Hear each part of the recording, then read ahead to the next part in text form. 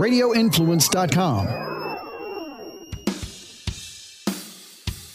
This is the Valor Hour on Radio Influence. Your weekly glimpse inside all things Valor fights and a look at what's going on in the rest of the MMA community. Now, here's your host, Tim Loy. Welcome to another edition of the Valor Hour. I'm your host, Tim Loy, and we are back to a bit of a normal week here on the Valor Hours. We're back to 8 rounds of topics as we get ready to roll into 2 shows in August. Of course, joined by my co-host, Justin Watson, and our panelists, Jeff Hobbs, Torres Finney on the line as well. We'll be getting Greg Hopkins in here a little bit later, but also on the show, we've got an interview coming up here shortly. Actually, in round 2, we will talk to Josiah Newton, who will be one half of the main event for the VFC 85 card, which is coming up here August the 6th. He'll be challenging Samaj Portis for his welterweight championship. So be exciting to talk to Josiah for the first time on the Valor Hour here coming up in round 2. But we'll kick it off with round 1, guys. And we've got the Bellator 262 will be our course of discussion for round number 1. Went down this past Friday night on Showtime. Not the most stacked card we've ever seen, as we had a main event with Juliana Velasquez defending her championship, or flyweight championship, against Denise Kielholtz, wins a split decision. A lot of people thought Kielholtz probably won that fight, but that's kind of the good thing about playing favorites on Bellator cards, is that if you get a close decision, you'll typically get it more often than not. So also on that card, Terrell Fortune with a first round submission to strikes over Matt Mitrione. A little controversy there. Mitrione was griping about a headbutt that I guess was encountered on the takedown from Fortune. Upon further review, it kind of looked like maybe Mitrione ducked into that, though. And in the aftermath, it looks like Mitrione parted ways with a promotion afterwards. So he's free agent now, or retired one. Mateus Matos knocks out C.J. Hamilton from down in Atlanta area, or I guess it's Augusta, technically, in Georgia. Second round TKO to punches. Arlene Blenko over Diana Silva. Third round TKO. Johnny Eblin knocks off Travis Davis by unanimous decision. The undercard, not a whole lot of recognizable names here. Saeed Salma, first round TKO over Hani Marcus. That's a guy that's really fallen far since his UFC days. And then their big prospects all won. Cody Law stays undefeated. Diana Avsaragova stays undefeated. Those are the guys that they were looking to win, and they pulled it off. So we'll go around the horn here, guys. Any reactions to Bellator 262? We'll keep it brief, and then we'll move on to round number 2. We'll go to Justin to start. Man, not a whole lot from me. I think the Tyrell Fortune, Matt Mitrione thing. I think Matt's up there in age now. He's been around for a long time. I don't know if he goes anywhere else from this. Like you said, Bellator let him go. They released a lot of people here recently, and Mitrione's one of them to get the axe, which doesn't necessarily surprise me. But, Bellator is all about those old cats with a little bit of a name. So maybe it was a Mitrione decision. I'm not sure. But Tyrell Fortune, getting back in the win column. I think he won his last one. But, he's a guy that they're really promoting at heavyweight as well. And so it's good for him to get that name under his belt. The champ barely holds on to it, like you said. It was a pretty close fight. Other than that, man, Cody Laws looked good. Didn't have anything else that really stood out to me on the card. Torres, you keep up with the heavyweights, and especially the heavyweights that can wrestle. Your take on this Tyrell Fortune, man? Is he the real deal? I don't know if I'm sold on him still. He's obviously talented, but I still don't know that he has just that signature win I want to see from him yet. Yeah, I agree with you.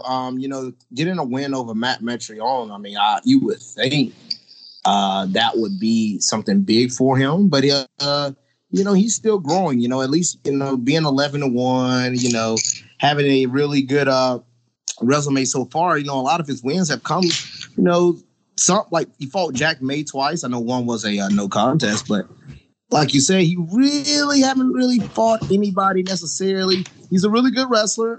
He looks really good when he gets on top. You know, his ground and pound is big time. It looks like his jiu-jitsu is starting to come over. But I will say he is going to start getting forced amongst the big boys now, you know, the top ranked guys. And I think he will have a better share. You will really see what he's truly made of in that part of the area. But he do need a signature win. I think Matt Metrion would have been a good one, but since Matt was already on 4 or 5 fight losing streak. Yeah, four in a row already. Yeah, so I think he'll have to need a bigger win than that really to staple his name in that Bellator scene amongst the big heavyweight. Jeff, wrap us up here on round number 1. You keeping up with this Bellator shit or no? Not really. It wasn't. It definitely wasn't sexy enough to get my attention the night it aired. I recorded it and waited until the next day, kind of read the results, and then looked back at the results to see which ones I might want to watch.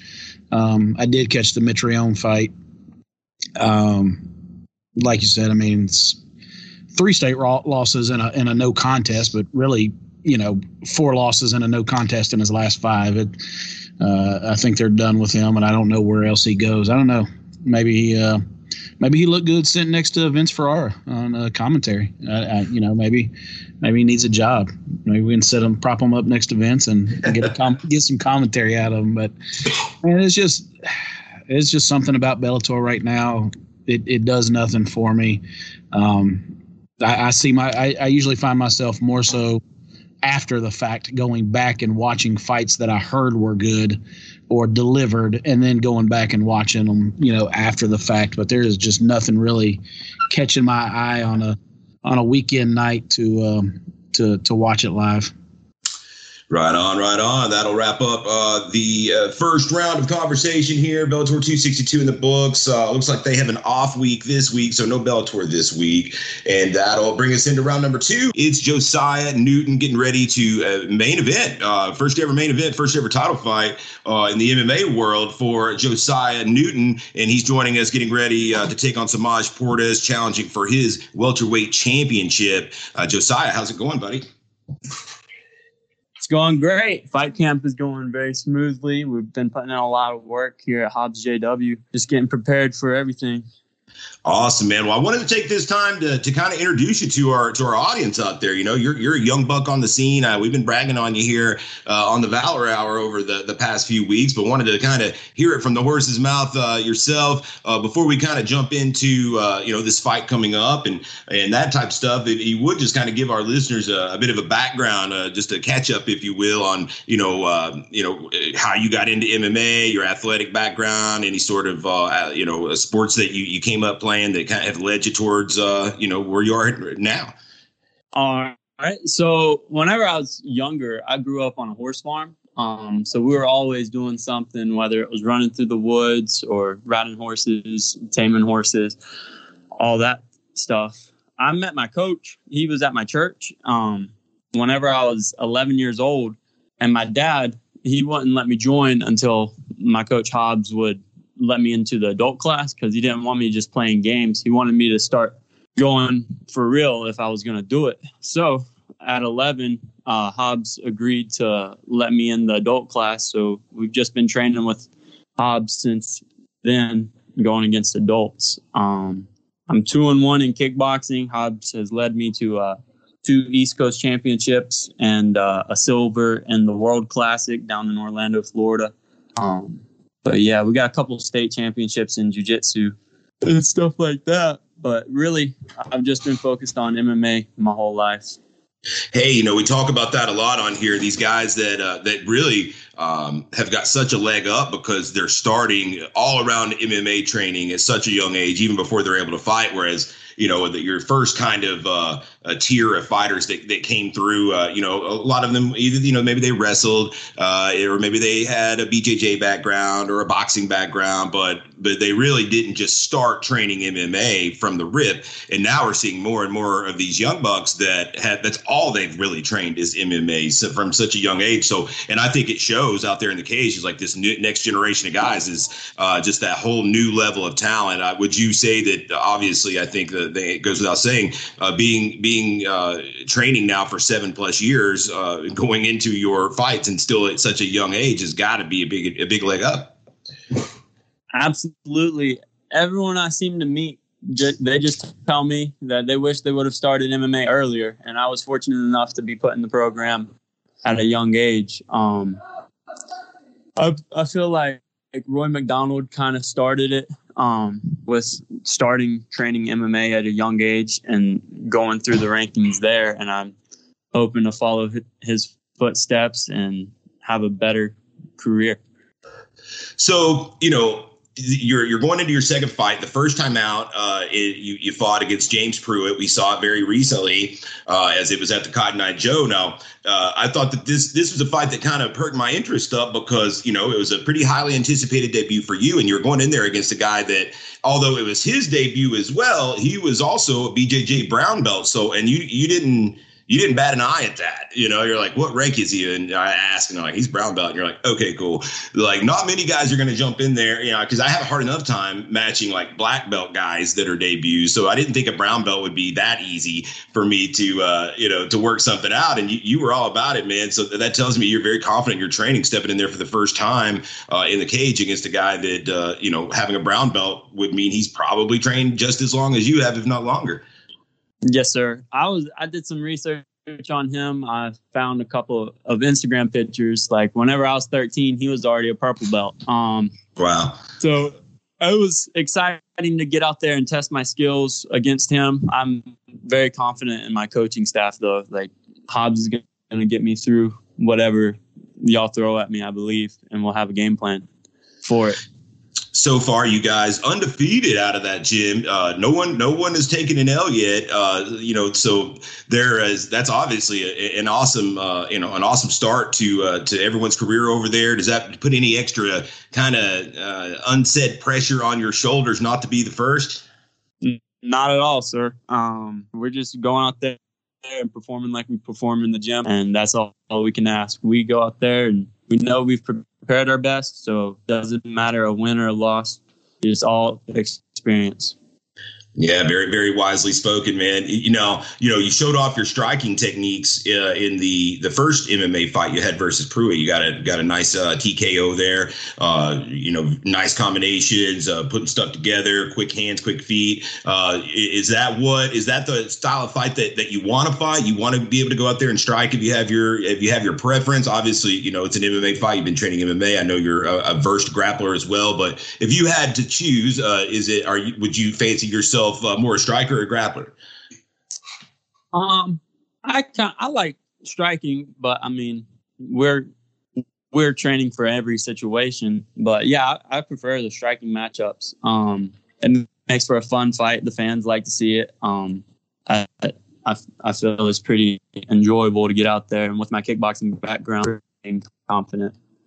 Yeah, no doubt. So let's talk about this one coming up, man. We've got Samaj Portis on the horizon. He is the reigning 170 champ, knocked off Carter Beekman to win that belt a few months back, and actually it's been several months back. So he's been training, getting ready to defend this title. He was originally supposed to defend it a month or two ago, and that kind of fell apart. So now he was set to defend here, and I was kind of racking my brain like, man, I need to come up with a good challenger here for Samaj because he's undefeated. He's been beating guys, finishing guys for the most part, and I just really couldn't come up with a better option than you. And that's not to belittle you at all. I was just like, man, Josiah, I think is going to be a guy. If all the hype on this kid that I've been hearing is legit, then Josiah is going to give him the test that everybody wants to see. It's a main event level fight. And so I was like, man, I don't know. Josiah is going to take this on his second fight though, because Samaj has already had 4 fights, and so you talked it over with your coaches. You came back. He said, let's do it. And I was like, man, we got a firefight on our hands here because, somebody's always got to go. Both of you guys are in great shape. Both of you guys have got, great power. Both of you guys can wrestle. Both of you guys can grapple. Talk a little bit about this matchup with Samaj Portis coming up here in just about 2.5 weeks. I'm excited to go out there and showcase my skills against a really tough opponent. But we're still going in there confident. with our preparation. He's a pretty sound opponent. I believe he's got a little bit better wrestling than James. So we're excited for that different challenge in this different matchup. But I feel we have the skill set to walk out with the same result. I love it, man. Both you guys very confident. I just saw Samaj actually last week at the Nashville show at the Underground, and he's excited for this fight, and I know both you guys are really going to bring it. So I'm pumped for that as our main event. Let's talk about your training camp, man. Like that we've all just kind of been talking on the podcast here for the past couple months. Like, hey, man, this Hobbs JW group, man, they're really kind of coming on the scene. They're tough. They're very solid, skilled guys, and great to work with. And they're coming in here and they're getting wins. Like, where these guys come from? So, I'm going to let you give some props to your gym, man. Give us some backstory on Hobbs JW and just kind of what you guys got going on there. So we've been training here. We started Hobbs? We started in 2011. And we've just grown ever since. My coach, he came up in a kickboxing background, and then he trained around in TriStar and went to Jackson Wink and lived out there for many years. And came back to North Carolina, and Mike Winklejohn signed off, and we're the first affiliate Jackson Wink gym in the U.S. So now we're just taking leadership from Hobbs, and he's running the camp. Pretty much all the credit goes to him and his game planning, man. He's a freaking mastermind, and we're gonna show that throughout our careers. He's built us from the ground up. Me, Cody, Vincent, Coggins, Troy.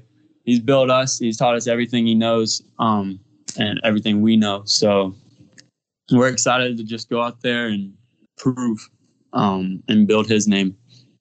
Now you've got a teammate on this card, of course, Cody Noel, who was the first guy to kind of come through Valor anyway, and kind of get our attention. I was like, man, these guys are pretty good. This Cody Noel guy is, he's put together. He's good size. He's good size 135 and just very very poised out there. I remember noting. Talk a little bit about your teammate Cody Noel. He's going to be competing on this card with you. A few fights before you. He's going to be taking on Josh Delgadillo, who we just saw get a big win over Q2 in Nashville. So we just saw him. We know he's good too, and that fight has got me really kind of salivating as well. But talk a little bit about your teammate Cody. Cody, he is a dang good striker, and his ground is getting better every freaking day. He's just a real solid, great training partner. He's pushed me since I was 11. He's been training longer than I have. He's just real put together. I'm excited for his career. It's going to be a big one. He's going to go out there and surprise a lot of people how well he does. I believe you got a future champ on your hands with Cody, for sure. Well, I'm very excited, man, for what the future holds for you and your teammates. Definitely been very impressed with you on these Valor cards. And before I wrap this up, man, I want to let you give some shout outs where they're due. Any friends, family, training partner, sponsors you want to give some love to, I'll let you do that. And then just some parting thoughts on why people need to tune in to this main event coming up on August the 6th. Absolutely. Well, Tristan Scarborough, he's moved down here. He's started training with me. Yeah. Tristan, we've had Tristan on here before. Yeah, he's really freaking good. We're really excited to add him to the camp. I love having him as part of the team. He's just a real cool guy. We're excited to build on his skill set. He's given us some good looks. I love having him around. Vincent. He's been there since I started. He's gonna be hopefully fighting for y'all again soon. Cody, he's fighting on the card. We got Troy hopefully coming in again soon. AJ Cisco, he's been with me since I was 15. He's a Bellator fighter. He's been he's our head grappling coach here. He's been working with me a lot. It's just all around. We got a good team here, and we just haven't broke out yet, but I feel like we're starting to. And obviously I wouldn't be anywhere without God. that's what my whole career, I want to bring glory to him. So yes, he's all I'm doing it for. Once again, hey, Josiah. Oh yeah, go ahead, Torres. Hey, this is Torres. I wanted to say what's up to you, bro. I'm excited to see you. Hey, man, fight. how you doing? I'm good, man. I'm excited to see you fight on this upcoming card. This is a big time 170 fight for you going against Samaj. So one thing I was going to ask, how often have you been wrestling? I see you in wrestling. We wrestle. I get something in every day. Wrestling. Oh, that's good. Yeah, I'm about to say I see you with Trish. Me and Tristan still stay in contact with each other a lot, and he told me, he said you're a phenomenal athlete, man. He said you're a really good striker. So I'm excited to see you fight once again. We only got a glimpse of it. Even though you won your first fight, we only got a glimpse of it. So excited to see what you bring to the table next week. So. Yes, sir. A lot of my friends, they were like, "Dang, I want a refund. Your fight was too short." So we're gonna give them some more content. I can't promise it'll last any longer, but right, we'll give them more content. Hey, well, while we're all jumping in here, Josiah, this is Jeff Hobbs, your ring announcer. I'm fully expecting with the last name Hobbs, one of these Hobbs JW shirts. So, yes, sir. I'm tell Coach I'm a 2XL because I've been lifting a little. Okay. Yeah, I need to be sporting that around here in Tennessee. Absolutely, we can make that happen. Well, hey, we appreciate the time, my man. It's gonna be great. Main event here in just a few weeks. Going for that 170 championship. Best of luck, brother, and we will see you here in just a couple weeks. I appreciate it. Thanks for having me on. All right, that has been Josiah Newton getting ready to main event. August the 6th against Samaj Portis from the world famous Cotton Eye Joe. He'll be going for that 170 strap. And it's definitely not one you want to miss. If you want to come check it out live in person, you can get your tickets at fighterticksforthenext.com. Make sure you select Josiah from the drop-down menu. And then if you can't be there live, you can watch all the action at VFCMMA.com. You'll get the link on our social media. Thanks so much to Josiah Newton for joining us. We'll go around the horn real quick, get reactions to that interview and your thoughts on this upcoming fight in the main event here August the 6th against Samaj Portis. Justin, can't say too much there, but at the very least, very impressive young man. Yeah, man, to be 19 years old, he's well-spoken. Obviously he's been training for a long time. We've seen Samaj a lot. I'm expecting it to be a great fight, man. These are two high-level amateurs going for a title, and I expect fireworks. Jeff Hobbs, you've seen both these guys in action, been complimentary of both. This should be a worthy title fight, I think, even at the young record of 1-0. Yeah, a lot of people, would look at that and say, "What are you doing giving this kid to this kid?" It's not about the title fight. This is who was offered, and I'm just fighting. And just so happens that it's for a title. He's a very aware young man. You can tell, not buying into too much hype, and just doing what he wants to do, and that's fight and taking the fights that are presented to him. Just. Again, kids only want to know as an amateur. There's still so much future ahead of him, but he's one of these good-looking young kids that has been training a long time, and just a true prospect that kind of gets you excited about what may be coming ahead for the guy. But he's got a tall order in front of him. Samaj Portis is no gift for anybody. This is a tall task in front of him, and he will truly find out where he's at in his training with this opponent standing across from him. So I'm excited. Torres, wrap us up here on round number 2. You've called both of these guys fights from commentary. You'll be there to do it once again, and it's definitely an exciting one, man. Samaj is a guy that that team is coming off of they're riding high, coming off a win at the Underground. So both these teams are kind of coming in hot. Yeah, you're big on that because not only that, I think we got 2 Ohios versus Jackson. Wink, I think Cody Noel going against one of the teammates of Samaj. Yeah, Delgadillo, who just won. Right. So we got two battles between those teams. Yeah, that's right. See, that's a big time matchup as well. But overall, Josiah, man, heard a lot of good things from him. Not only Down, Tristan has been telling me, he said Josiah is a beast, man. And he's like, it's going to be a really good matchup between him and Samaj, and I'm really excited for this matchup, man, because I know Samaj, he's a big 170, and he comes hard. It's going to be really interesting to see, how Josiah Newton, being at the age of 19, coming into this fight, going against a guy with a lot of experience and is the champion. I know Josiah got a lot of kickboxing experience, but it's going to be really interesting to see how that experience will translate to the cage. So I'm really excited for this matchup. It's going to be fireworks, and I cannot wait till next week.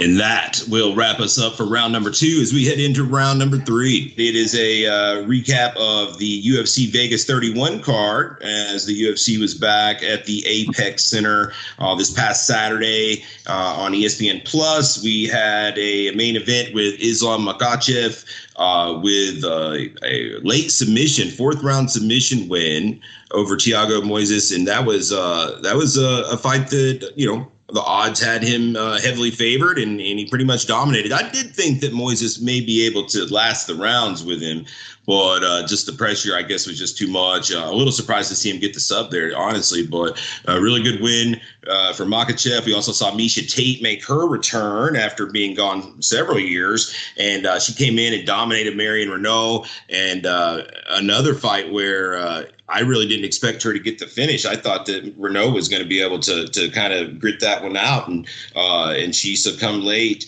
to the pressure once again. That was the main event and the co-main event for that card, and then of course the feature bout on this one on the main card, as it were. That one featured Mateusz Gamrot, a guy who we just saw beat Scott Hot Sauce Holtzman, come back and beat Jeremy Stevens in just over a minute.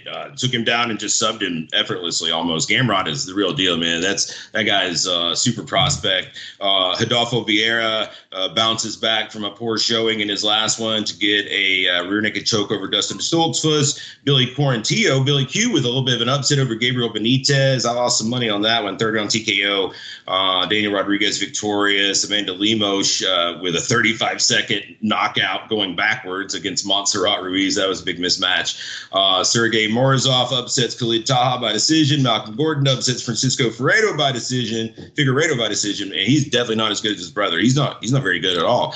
And then Rodrigo Nascimento, 2nd round TKO over Alan Baudot. The Miles Johns Anderson Dos Santos fight canceled at the last minute because of COVID.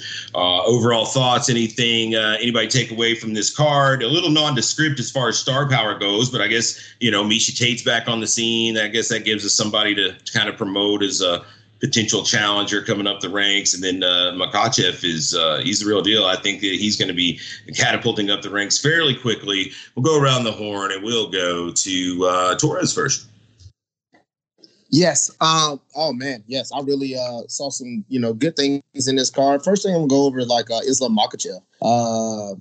I know how they want to compare him a lot to Khabib and how they say he's, according to Daniel Cormier, he says, Islam is a better wrestler. Not saying he's a better grappler overall, but in just the wrestling aspect, he's a better wrestler than Khabib. And I mean, I will say it looked like Islam, striking is a little bit better than Khabib at the early point of his career. Islam does look crisp, but I just don't think he does enough on top. Khabib was like always attacking for submission. The ground and pound was nasty.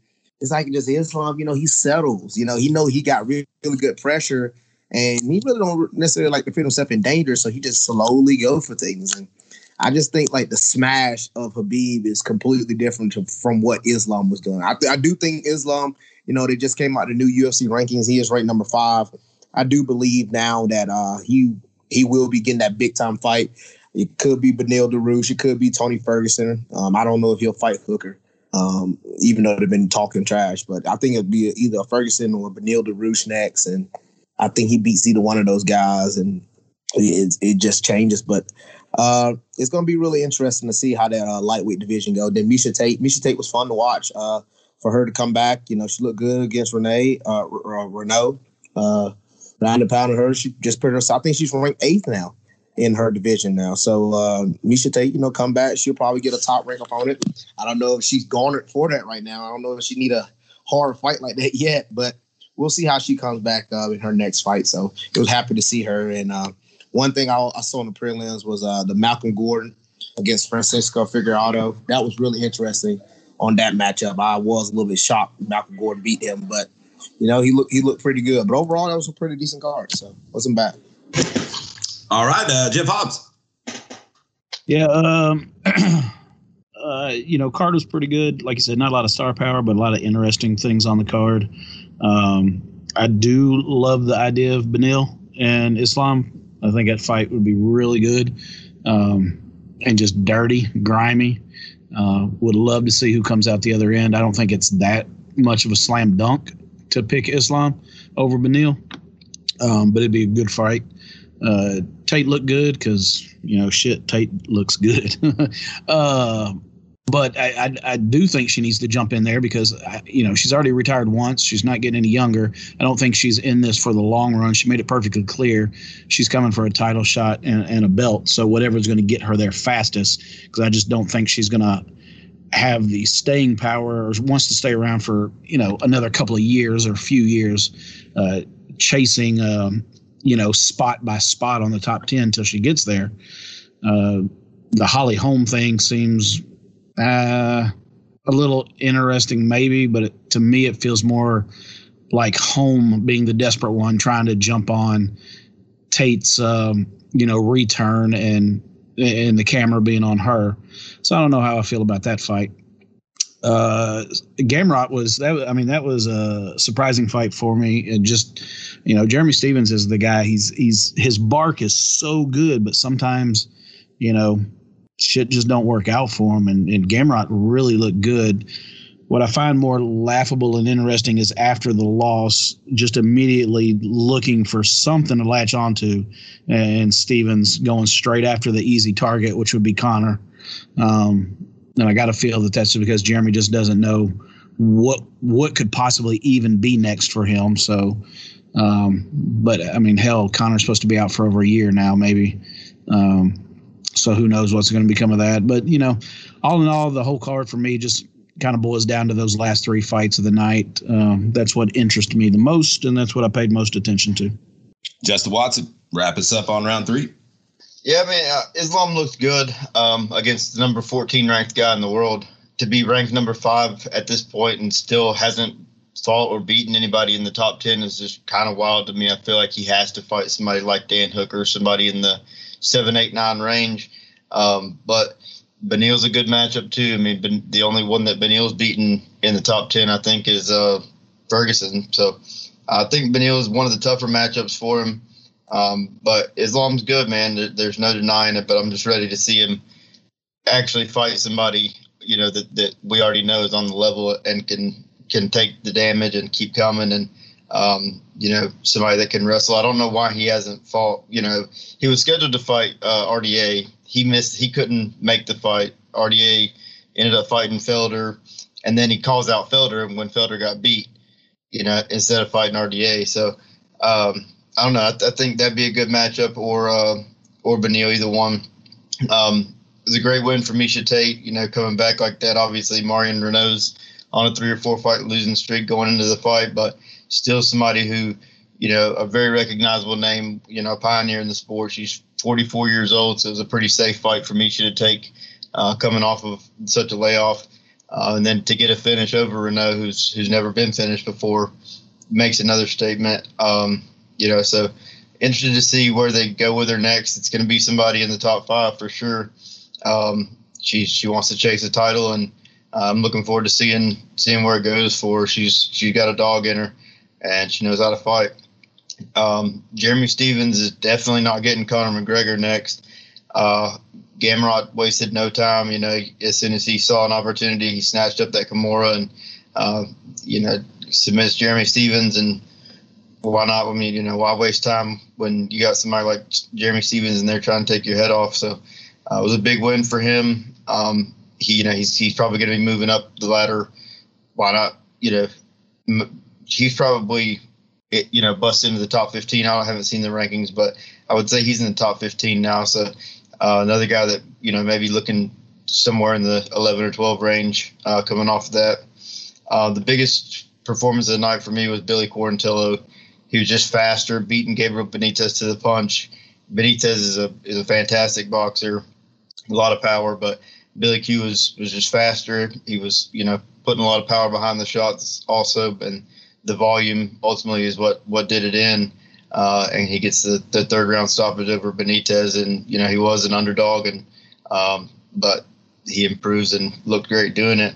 The two others that really stood out, or three others that really stood out to me, were Morozov looked outstanding. Lemos is a girl who's going to fly up into the top of the strawweight division. There's not anybody in the division that anyway, so she'll probably be getting a decently recognizable name off of that win. And Daniel Rodriguez moves to 5-1 in the UFC. He's a guy that I think that he was maybe a little overlooked when he got here. Came in 10-1 or something like that. Didn't have a very big record, and he's gotten past some pretty tough dudes. So looking forward to seeing what's next for Daniel Rodriguez as well. All right, that will wrap up round number 3, UFC Vegas 31 in the books. Joining us for round number 4, we've got the 170 champ joining us now, Greg Hopkins, jumping in here for the rest of the show. Greg, how's it going, my man? It's going good. It's hot down here in Georgia right now. I'm glad to be with y'all right now and be talking about some UFC. Well, that brings us into round number 4 here. A look ahead at this weekend's UFC Fight Night, Vegas, number 32 from the Apex Center. And I guess word is they're going to start letting fans into these Apex shows. And it's smart, really smart as hell, because they're kind of treating it as like this VIP experience. So it's a limited capacity venue, and I'm sure every ticket is super expensive, but still would be a very cool kind of bucket list thing, I would think, to check off eventually, is to check out one of those intimate shows like that with such high level talent with such a small crowd. So this card a little more enticing, I think, compared to last week's. A little bit more star power here. Main event, a good one. Corey Sandhagen takes on the returning TJ Dillashaw. That is obviously the fight that is carrying this card. But also we got Aspen Ladd versus Macy Chasen in the co-main event. Kyler Phillips and Julian Paiva, who moves up from 125, interestingly enough, there to 35. Darren Elkins, Derek Minner, Macy Barber, Miranda Maverick. That's a pretty good little fight. Mickey Gall takes on Jordan Williams. Puna Haley Soriano takes on Brendan Allen, an old friend of Valor there, former champ. Ian Heinisch takes on Nasruddin Imavov on the prelims, as well as Adrian Yanez, Randy Costa, Julio Arce, Andre Ewell, Sajara Eubanks, Elise Reed, and then another female fight. Lots of females on this card. Diana Belbita versus Hannah Goldie in some low-level strawweight action. Overall thoughts on this card, guys? Anything stand out to you as betting worthy, or just overall interest that must-see type fights or predictions here? We'll go around the horn, and we'll let Greg start us off, since he's just joining us. Yeah, let's do that. Just the card overall, I'm more excited about this one than I was last week, even though we did all right last week. But you got a lot more matchups on this card here that they're more intriguing. Like, your Mickey Gall and Jordan Williams fights. I could see Jordan Williams probably getting a finish over Mickey Gall there. And, another one I like is Yanez. I like Eubanks here over Reed right here, even though, I don't know, man, Eubanks is a 500 fighter against at least Reed right here. Another one, just to start off the card, I will be on right here is Diana Belbita. Hannah Goldie is going to look good on the scale. She's going to be cut up and shredded up. But again, man, she ain't it's like 4 foot. There's not a whole lot there for her, and she's coming up against, like you said, a low level. But I think that Deanna's a little bit higher on the chopping block right there. She's ranked 68th in the worldwide, whereas Hannah Goldie's ranked 107th. It's just a little mismatch that I can see, and I think Belbita's like I think she's like minus 105. It's almost an even fight, or minus 115 or something. I don't usually like to fade Brandon Allen, and I'm not going to fade him here. I'll probably have him on some DK lineups, but Soriano is probably somebody who I'll be maybe putting on the books here over Brandon Allen. Another one, Macy Barber, last couple times out, but, she's, not really perform to her best. And I kind of like Miranda Maverick a little bit. After Alexa Grosso and Roxanne Modafferi were to defeat Macy Barber, I kind of think not a little less of her, but I don't think she's up to the elite level, nor do I think Miranda Maverick is, but I think that we have a good match, and I think Maverick can edge that one out. I'm usually on some Pava up there, but I'm probably going to go with Kyler Phillips on this one and probably put him in a few parlay pieces and see if I can get him. I like Aspen Ladd over Macy Chiasson, but we'll see about that one. I could change my mind. And the main event, man, Corey Sandhagen and TJ Dillashaw. If you go and look at Corey Sandhagen's resume, he's got, crazy amount of knockouts and whatnot, but, he's got that one loss, Aljamain Sterling, on his record, and it's a rear naked choke loss, but I think he's well on his way back to maybe getting a chance at Aljamain Sterling again, but he does have to get to TJ Dillashaw. Overall, I like Corey Sandhagen just because, TJ Dillashaw is coming off of the, his little vacation for his banned substance usage and whatnot, his performance enhancers. And Corey Sandhagen, he's got that knockout over help me out here. Who was he just kneed in the face? He just kneed him right in the head. Frankie Edgar. I couldn't think. Frankie Edgar kneed him in the face, just spectacular. But TJ Dillashaw is, I think, head and shoulders above the competition of who Corey Sandhagen's been fighting lately. Aljamain Sterling, aside. But I think that this is going to be a tough test for Corey. I think he still wins this fight via decision. But with TJ Dillashaw being $7,400 on DraftKings, you best believe I'm going to have him in a lot of lineups because that man's going to score 7,400 worth of points there. Other than that, man, I like Andre Ewell, Yanez, Ian Heinisch. There's a lot of prop bets on this whole card that pay out really well. If you pick out the right prop bets and really look into them, you're looking at like plus 3,000, plus 4,000 on some bets that you would just think that is totally mismatched, and it's worth dropping a 5 or a 10 on it and getting back 40 or 20 to $40 off. All right, let's go to we'll go to Hobbs. Yeah, I haven't bet anything in a long time, so I'm out of the betting loop. But it's only been because I've just been busy. So, who knows? This one may be the one that brings me back, Tim, and we sit and just text all night while we're either winning money or losing money, one of the two. But, as far as interest, how can you not be excited about this main event, man? The return of TJ Dillashaw. He was on top of the world, on top of his game, regardless of the loss of the title. This cat was on pace to be, one of the best ever. And, the fall from grace happened. So how can you not just be intrigued by his return? What will this TJ Dillashaw look like? What will a clean TJ Dillashaw look like? Now, mind you, he was popped for EPO, which is, more of a, correct me if I'm wrong, Tim, more of a cardio type, lung opening type performance enhancing. It wasn't like he was, straight up on test or anything. Still cheating, still illegal. But it seemed to me like it was a drug that was more for, almost help you more towards the cardio part of things. So it'll be interesting to see, how he comes back. I don't think he's not been sitting at home for 2 years. He wasn't banned from the gym. So I'm sure he's, been putting in his rounds and is 100% ready to go. But this is an awesome fight. And, I always complain about whether a card is sexy enough to get me to watch it. And that main event is. I really am interested in the Maverick Barber fight because these two cats, they may not be top 5 in the world, but they are pretty equal on where they're at in their careers right now. And both young, up-and-coming girls with, fairly small records in the big scheme of things. Barber's, hit some lumps and bumps in the road here recently, but she got thrown out there pretty quick. And I think Miranda is more on the same pace that she's at right now or place in their career. So that one really excites me. And I think Justin touched on it, earlier in the day, just again, how weird it is to see. It's been a long time since we've seen this many female fights on a card. So, they always, show out. I'm interested in the female fights on here.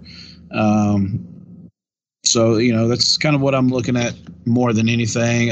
Just a small history with Derek Minner, back from the RFA days when he fought Luke Sanders. So I always kind of watch him and see where he's headed and what he's doing. But Elkins is a tough dude for him to be in there with.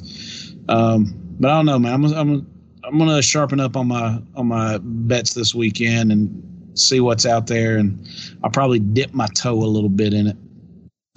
Torres, what's got your attention on this one? Well, I mean, obviously the main event. Looking at Corey Sandhagen and TJ Dillashaw, that's a big time matchup in that regards, and I do believe that Corey Sandhagen can get this win. I think he will be next in line for the title shot after Aljamain Sterling Young fights for the second time, and either gets a rematch with Sterling or he will fight Peter Yan. I think TJ Dillashaw will probably have to get another win before he get that title chance. We do know that TJ haven't fought in 2 years, and last time he fought, Henry Cejudo is also all time great.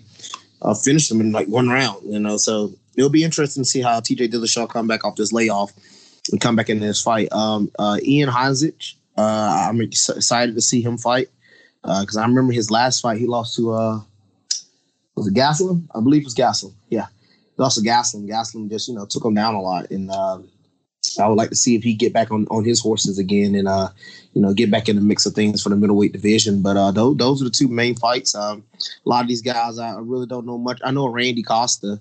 Definitely, watch his fight. But besides that, a lot of these guys are a little bit newer to me. So still, looking at the growth of some of the guys in the UFC.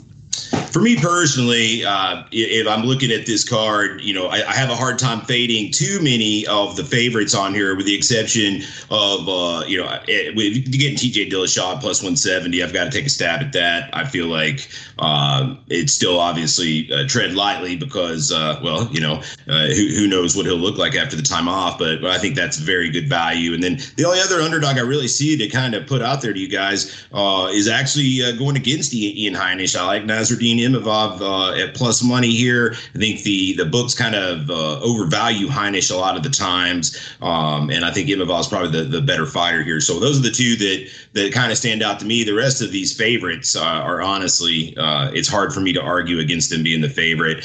Justin, wrap us up on round 4. Yeah, I've been looking forward to Dillashaw and Sandhagen for a while. Obviously, we were supposed to get this fight a couple months ago, and Dillashaw had to pull out. Like everybody said, he was the best in the world when he went out. So that was 2.5 years ago. It's going to be interesting to see where his timing is at, where his head's at.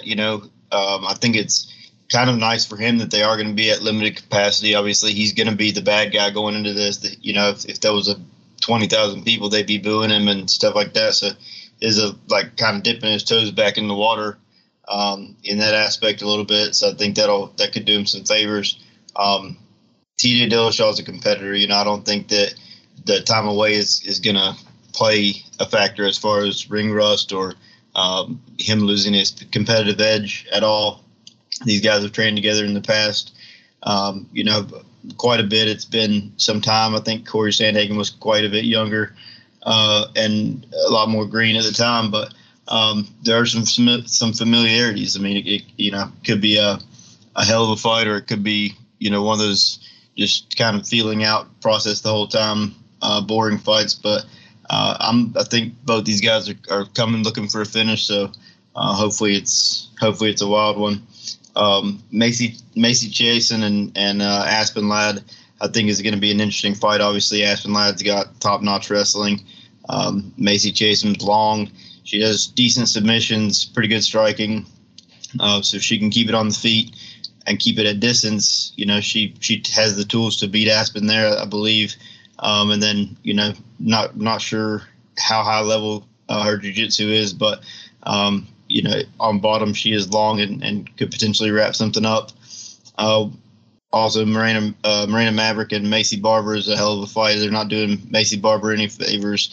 Miranda Maverick is young, and she's an animal. She's not top 5 or top 10 yet, but she's a girl that's going to be a long time in the top 10 in that division once she gets there. And I think fight of the night is probably Adrian Giannis and Randy Costa. The odds are kind of long on it. I think that the fight's going to be much closer than the odds portray there. So if you like either guy, if you like Randy Costa, you should probably jump on him at plus 184. All right, that wraps up round number 4. Moving into round number 5, and this may be a quick one here because personally I'm on the side that's not as educated. But let's get on into round number 5. Ultimate Fighter 29. It's going on right now. It looks like they're at about the halfway mark. Is their semifinals have been decided after this week? Are you guys watching? Are you guys keeping up with it? Does the fact that it's on ESPN Plus make this harder to access and therefore a little bit tougher to take in? Or does the fact that you can watch it on demand on ESPN Plus make it easier in that regard if you're already subscribing for the UFC stuff? I'll admit that I have not been able to keep up with it. I've watched the first couple weeks and am now behind several weeks, but it does look like the Southeastern representation, Brian Battle and Trayshawn Gore, have both won their first rounds and are on to the final 4. So we'll take it around the horn, guys. Ultimate Fighter 29. Are you watching it? Are you not watching it? Any thoughts at all? We'll start with Justin. Man, I haven't seen the first episode. I canceled my ESPN Plus membership a long time ago, and just because it's on there, I don't think about it. I would like to be watching it. I've heard that there were some improvements. I don't think that they have the best 2 coaches to really pull out drama and get a lot of viewership. Yeah. But I'm looking forward to the fight at the end for sure, and I know that there's a lot of tough guys in the house. So I'm probably going to end up just waiting until it's all over. Wait till the finale is about to happen, and then try to get ESPN Plus for a week and just catch up the whole thing, and then watch the finale at the end. Torres. Yeah, I've been keeping up with some here and there. The only reason I've been keeping up, I went to the Lima Brothers one time in Atlanta. Me and some guys here, we trained there, and one of the guys there that's on the show is Trayshawn Gore. Me and him got some rounds in, and we trained together. So I've definitely been keeping my eye on him in that regards. But besides that, I have not been watching. It's not like it used to be. It was more of, you had 2 coaches had more of a rivalry between each other. If they did like a Uzmi and Covington, that would be exciting to watch. Or, there was another candidate they had. Was it Masvidal and somebody else? Yeah, it feels like it was good. Masvidal was talking about being on there with, I can't remember who it was, but it was good. It would have been good. Maybe it was Colby. Maybe it was Colby. Was it Leon Edwards? Might have been. Yeah, that would have been okay. I don't know about Leon. But it would have been exciting, to see some guys with a little bit animosity between the 2 guys. Volkanovski and Ortega. They having fun, they pranking, they're playing around. They really don't have nothing towards each other. Not saying that has to be on the show, but that's what made the Ultimate Fighter a lot of the times in itself. So, it's not as exciting as it used to be, but hopefully the growth, with it coming back, because it hadn't been on for a long time. So with it coming back, I think they'll get back to the old ways a little bit. But excited to see. But all I do is watch it. Trayshawn Gore. That's all I really watch. I watch it. So. Hobbs. Nope. I mean, I gave it a shot. I watched the whole first episode and just to see if it would grab me, and it didn't. For me, it hasn't had anything to do with what channel it's on. I think Justin, was the first one to hit the nail on the head. To me, it was the coaches. Great fighters, not the personalities that I think you wanted to. I mean, when Dana White came out and announced the coaches, I think he was more excited of the thought of a fight between them instead of TV personality of the 2. And I just don't think they have that. I don't think they have what viewers.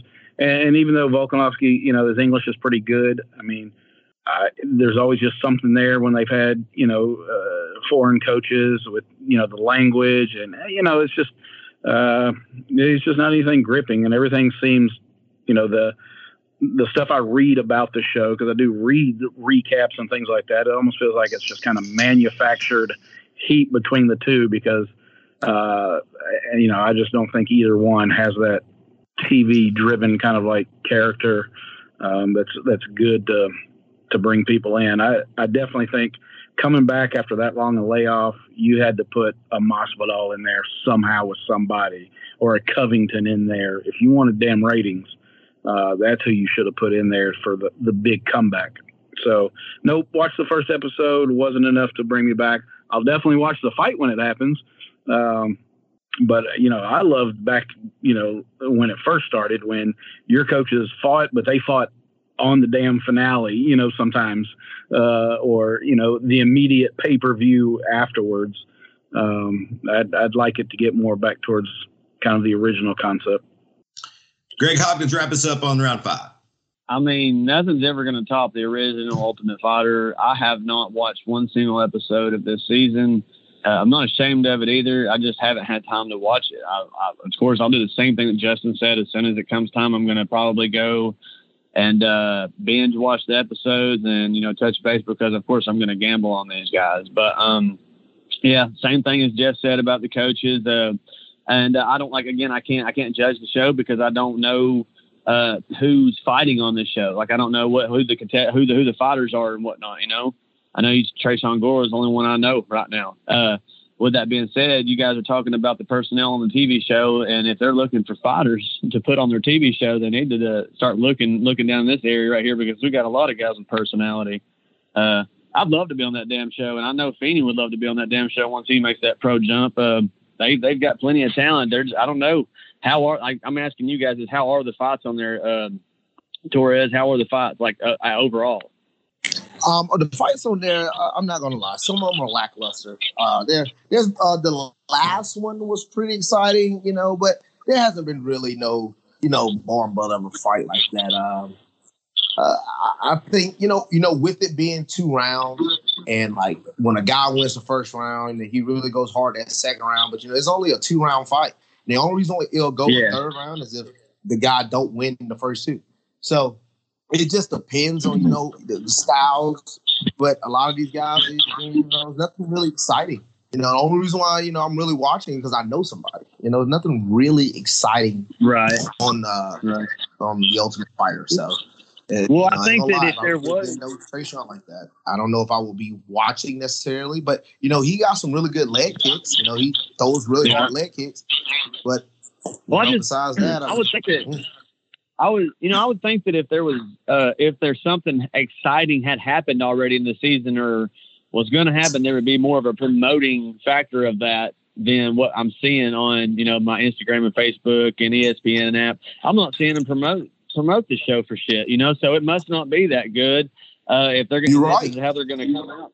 I mean, if they're going to come out with, if they're going to come out with this, they need to come out with something good. They need to have better coaches. They need to have somebody who's going to be excited. Somebody's going to talk shit. Get Kevin Lee in there. I think he's a good candidate in there. He's not a good coach, but bring some names in there that are better than what we got with those 2, laid back, hippie personalities you got in there right now. All right, that will bring it into round 5, and we're rolling into round 6, guys. And this kind of piggybacks in off of the last conversation. So again, probably a brief round here. They just announced that the ESPN Plus app will now have its second price hike. Originally started at $4.99 a month, currently $5.99 a month, about to go to $6.99 a month in August, I believe. And so just y'all's take, does these slight price increases, does that substantially decrease the viewership, or is it, because they are just going up by $1 at a time, that it seems like it's a small amount of money to slowly creep up to what is inevitably going to be $9.99, I believe? And at what point do you draw the line to where it is, okay, well, that's actually too much now? Because $4.99, I was like, I don't really need to add another monthly bill to my budget, but that's pretty cheap, and I'm going to get all these UFC cards, and so I'll do it, So I'm doing it on the level here, guys. But just get curious your take on at what point it stops becoming like just a no-brainer value of sorts. We'll let Torres start this time. It just depends on what you get an ESPN Plus for. I get it. I have it. I mainly have it because I watch more than just fight. I watch football. I like some of the things on there, the details by Peyton Manning and Brady. Some they have Kobe, and also some of the details you do with Daniel Cormier. But I mean, if you're not looking for that, that all access type thing, then I ain't gonna lie. I don't think ESPN Plus is really, really essential to some sports fans, because some people only watch the big time things. Some people only watch it just to watch, the big time UFC fights. If they don't care for that, then they really don't care at all for much of anything else. So, I think the price increase is not necessary in that regards. Makes you wonder why. Why is there a price increase like that? But I don't really understand it. But I just don't see. I really don't see anybody buying it any more or any less. So you might see more subscriptions be canceled. I don't know, but I just think that a lot of things with ESPN Plus isn't really necessary for people who just watch here and there. It's only for guys that are really pure fans in that regards.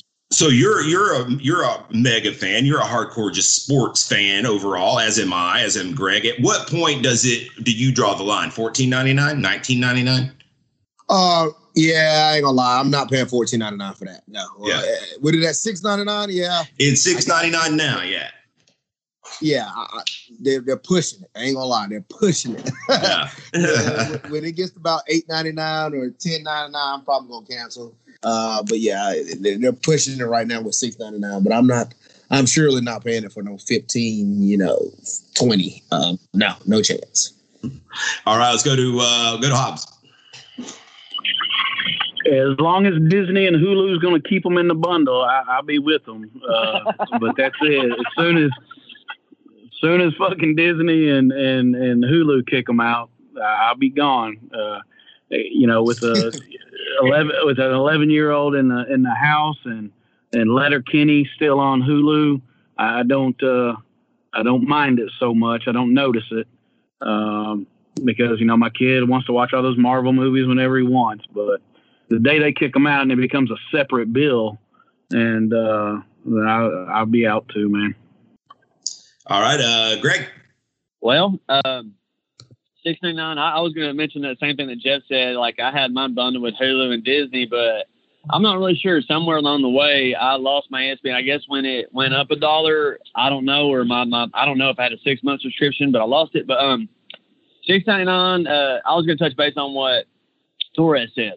I do like to watch football and the Division II games. I like to watch all these odd games because you can get online, and a degenerate like me likes to get on there and look at the odds. And if somebody sends me something showing me a mismatch and the only place you can watch it is ESPN Plus, it's worth that $6.99 a month. As you're getting, I'm a fanatic about the fights in MMA. I watch them all the time, and if I can pull them up on my phone wherever I'm at, if I've got service, it's a no-brainer to have the app. However, I just told you I'm a degenerate, so I like to watch all these streamed live on the dark web or whatever, because everywhere you go in the world, nobody pays for pay-per-view except for people in the United States. Like, nobody else pays for it. So everybody else in the world's watching it, but they're not paying for it. So they're just going to post it on their website. You just got to find which one's doing it, And but that's pay-per-view, not ESPN Plus. So with that being said, I think the $6.99 is worth it. And yeah, it inevitably is going to top out at $9.99.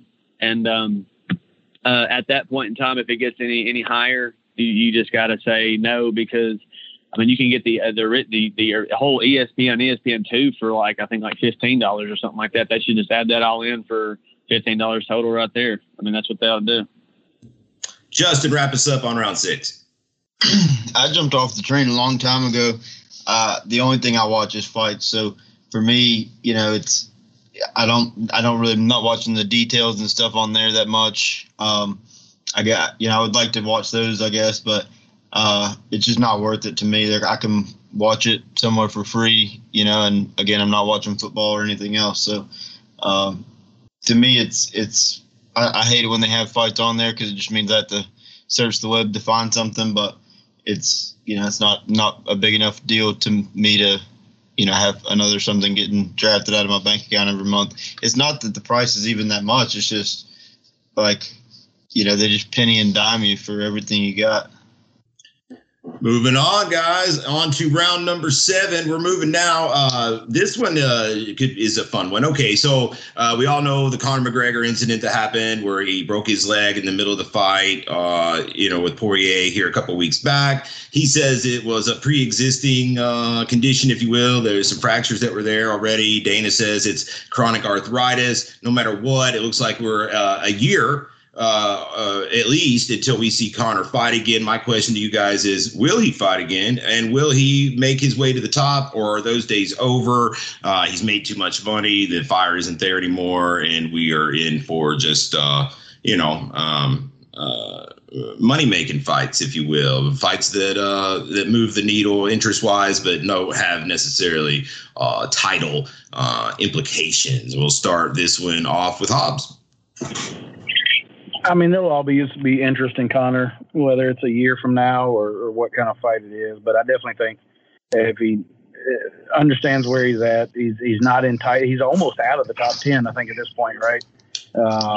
Which is rightfully so. I mean, if he just concentrates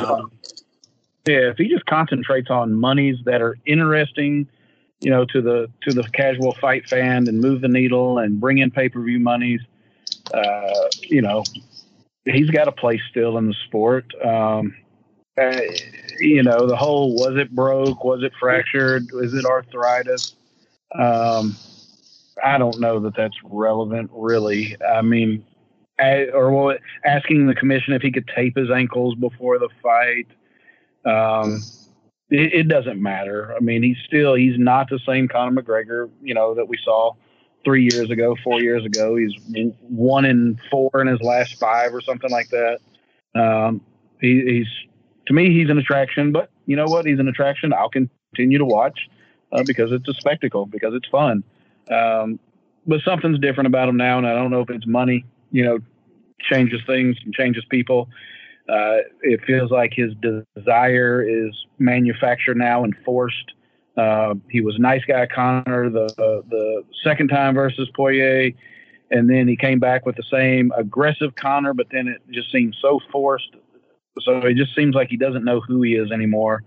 And a lot of that may have to do with, that bank account now. I mean, 2 weeks off of this, he introduces a custom-built Lamborghini yacht, a Lamborghini-built yacht.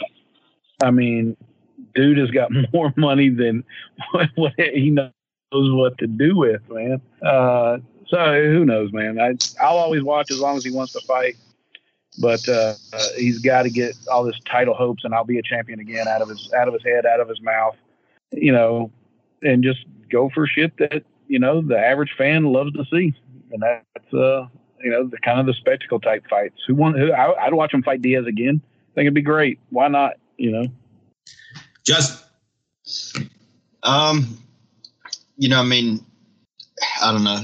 The whole ankle, like saying he had arthritis in his ankle, that doesn't even really make sense. The arthritis in his ankle didn't break his fucking tibia. But, I would have loved to have seen another round in that fight. He was definitely getting his ass whooped in the first round, though.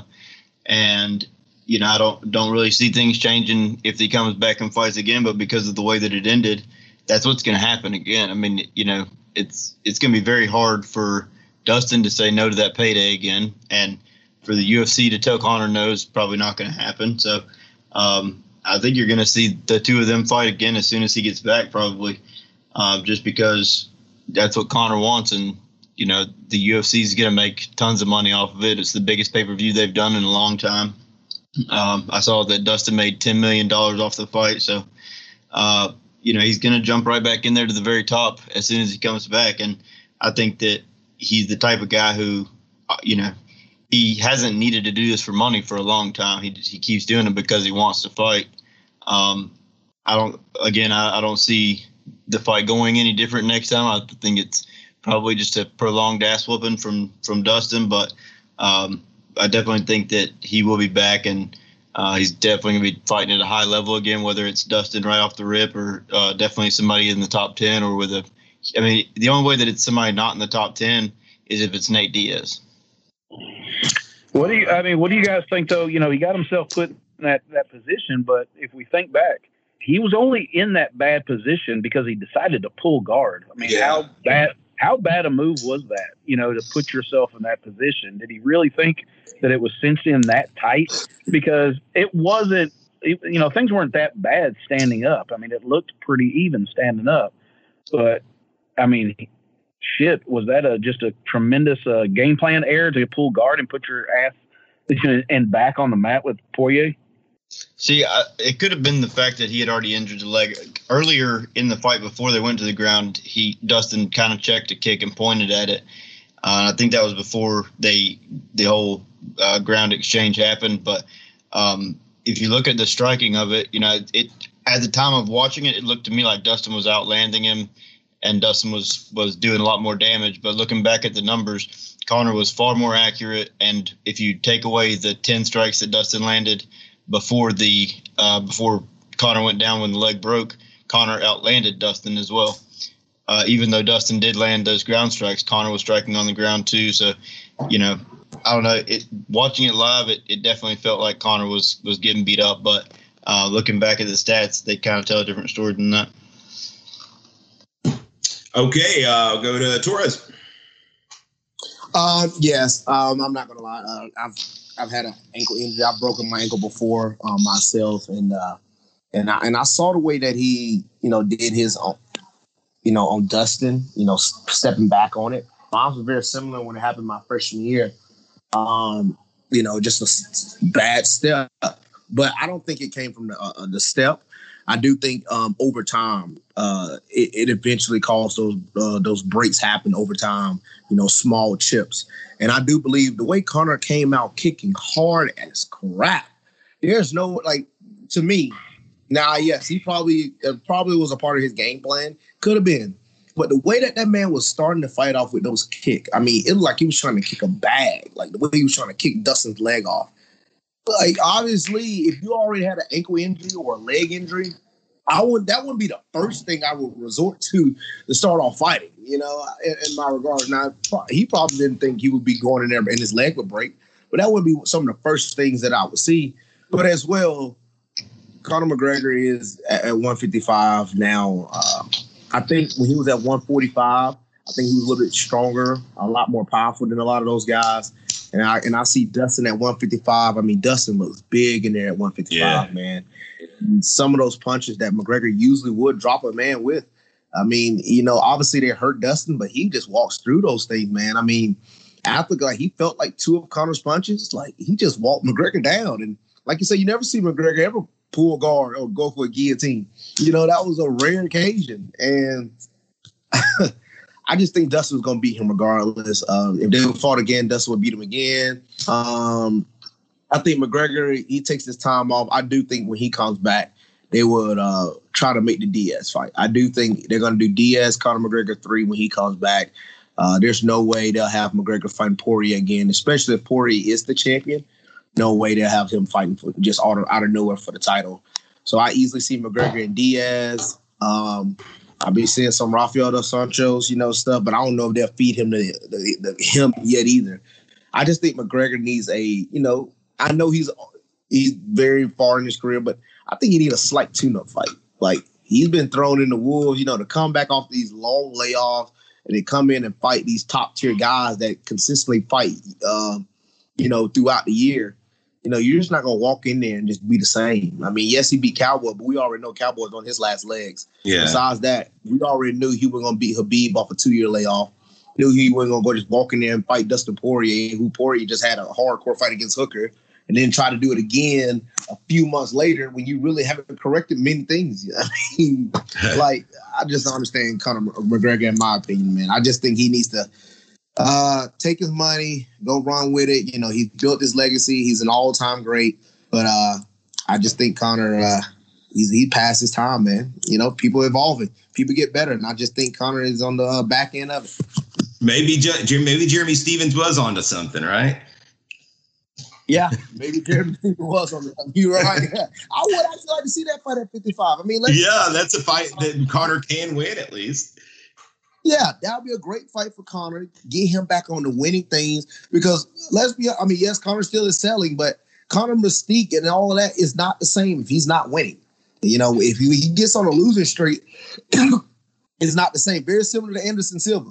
You know, everybody thought Anderson Silva was God, basically. Yeah. And once he got knocked out by Weidman and broke his leg against Weidman and lost another fight, like, then, you know, you lose some of that mystique.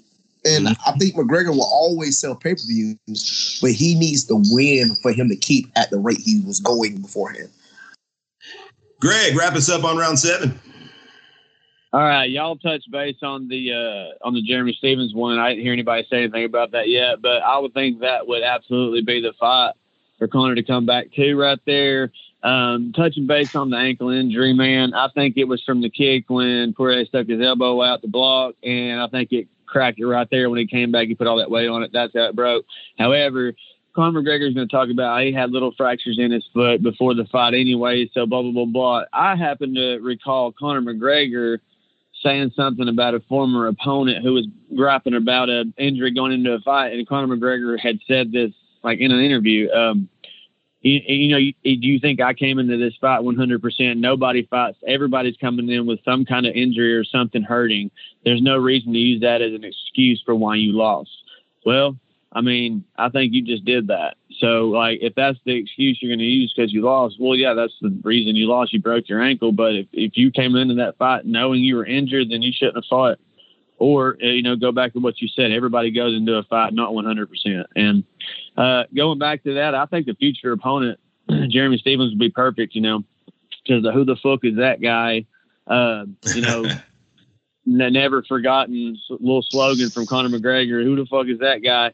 Is Jeremy Stephens. And Jeremy Stephens hitting him up saying that he wants that shot when he gets off of that ankle injury. Dude, that is the money fight right there right now for Jeremy Stephens to get a little bit. I mean, I think it's fair to give him a little shot at some money. I mean, he is not even your mid-tier guy. He's a lower-tier guy on the UFC ranking, and Conor McGregor is not top 10. He's not ever going to be for him to get there. But here's the problem with that Jeremy Stephens fight. What if Jeremy Stephens knocks Conor McGregor out in that fight?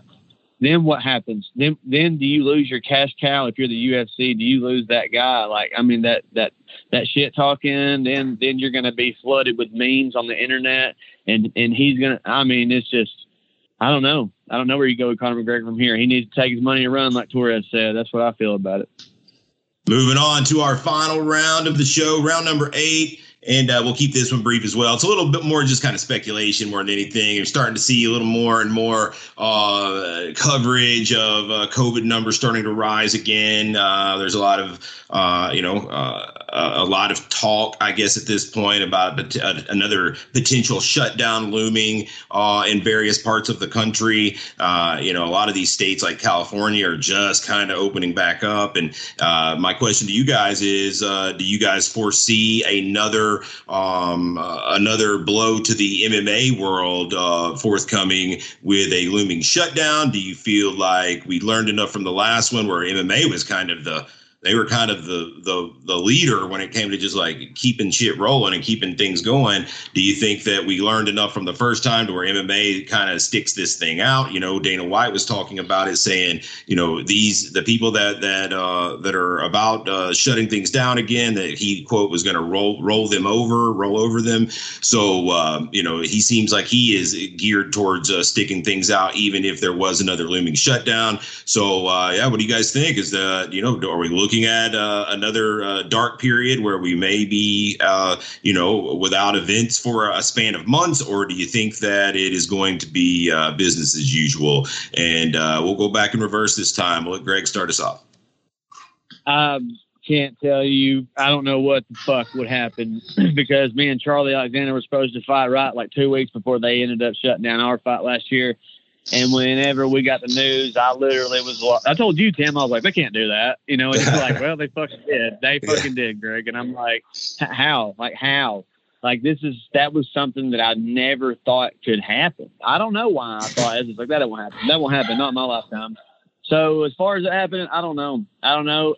If they do it, I think it would be the damn dumbest, most idiotic, moronic, stupidest, just absolutely ignoramus, I don't know, fucking stupidest thing that they have done, period, not just on MMA, but on the economy itself. and all around. But yes, if you do start shutting shit down again, it's just going to start getting worse. Like, it's not gotten better since it's happened. So I don't know. This is ridiculous. You're already talking. They're talking about opening up the UFC venues to letting people come in and watch and stuff like that. And then other places talking about shutting down, and we're just getting going again here, in Tennessee State, getting going really good and stuff. So, I mean, I would absolutely hate it if they did that. Torres, your take on this, man? We got, you're into sports and of all kinds, and man, I'm seeing some packed basketball arenas. Did you see it? They were elbow to asshole in Milwaukee last night outside the arena. So that to me, it's kind of sending mixed messages. Oh yes, I agree, man. I mean, I've been seeing a lot of these stadiums. Heck, I'm also a big fan of the WWE. The last 3 shows, they've had full crowds on Raw. Oh yeah, and Money in the Bank. So if anybody's seen that pop from John Cena, I mean, hey, I don't think John Cena coming back. He probably would have still came back, but it's different when you have a crowd there, man. It makes everything that much exciting. So, man, I would be, distraught if they freaking had to have another lockdown. I hope not, but seeing a lot of things that's happening in the Olympics right now, they had over 70 positive tests, and currently, I just.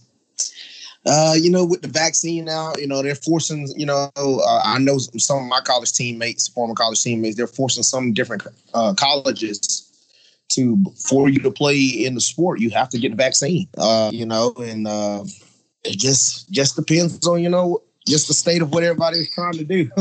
I know a lot of people isn't a big fan of taking that vaccine. I'm probably one of them, but overall, man, it just depends on, what everybody is looking forward to, because I really don't ever again want to be on lockdown. I hated that. I really did, because I love going to the gym, and I couldn't go to the gym, and I just sat at home and did so many push-ups and pull-ups on a tree, and I got tired of that. So I don't want no more lockdowns, and I like to compete as well. So hopefully there's a no to these lockdowns.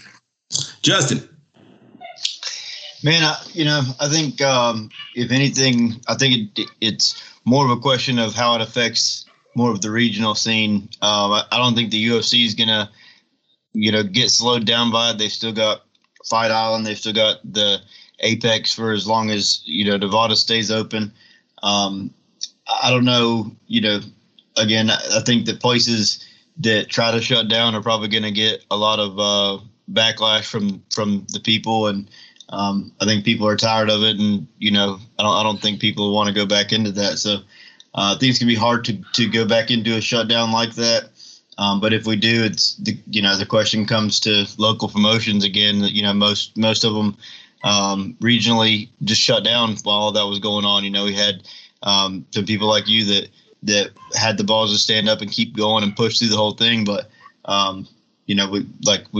Everybody knows we've seen guys from all over the country because other places didn't have the balls to do that. So, luckily, Valor's in Tennessee, and they're probably not going to go back to lockdowns in Tennessee, I wouldn't imagine.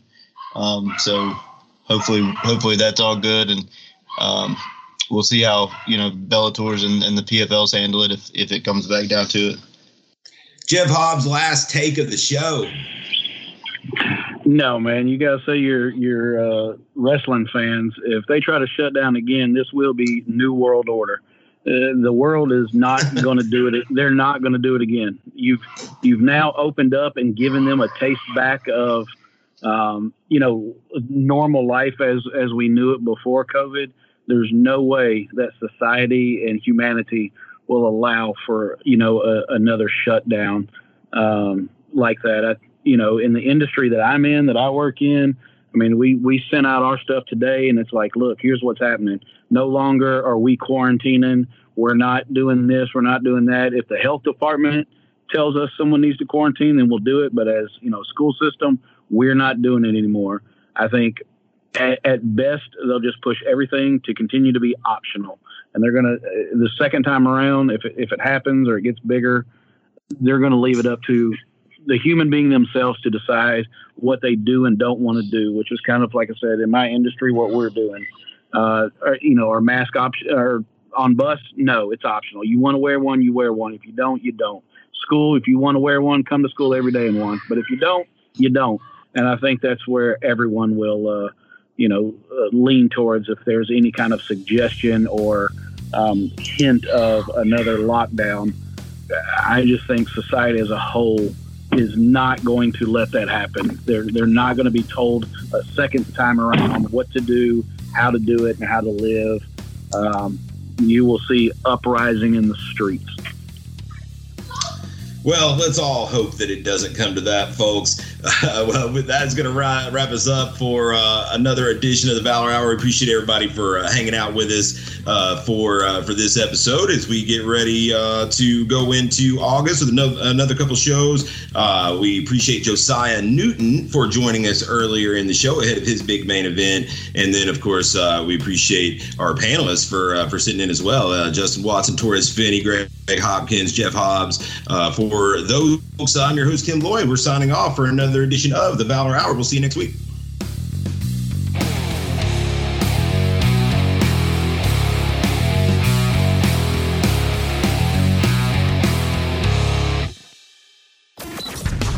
Hey, it's Rock Riley, and I am so jacked up. I got a new podcast. Once a week, it's The Rock Stops Here. I'm going to be talking with athletes and entertainers, current and former, on making it to the promised land, to the top, and what happens when it's all over and you don't know what to do. And you got family problems and money creeps in and health and all that jazz. Real talk. No more corporate BS. I can call it like it is. The Rock Stops Here. With me, Rock Riley, can be found anywhere you find your podcasts and radioinfluence.com.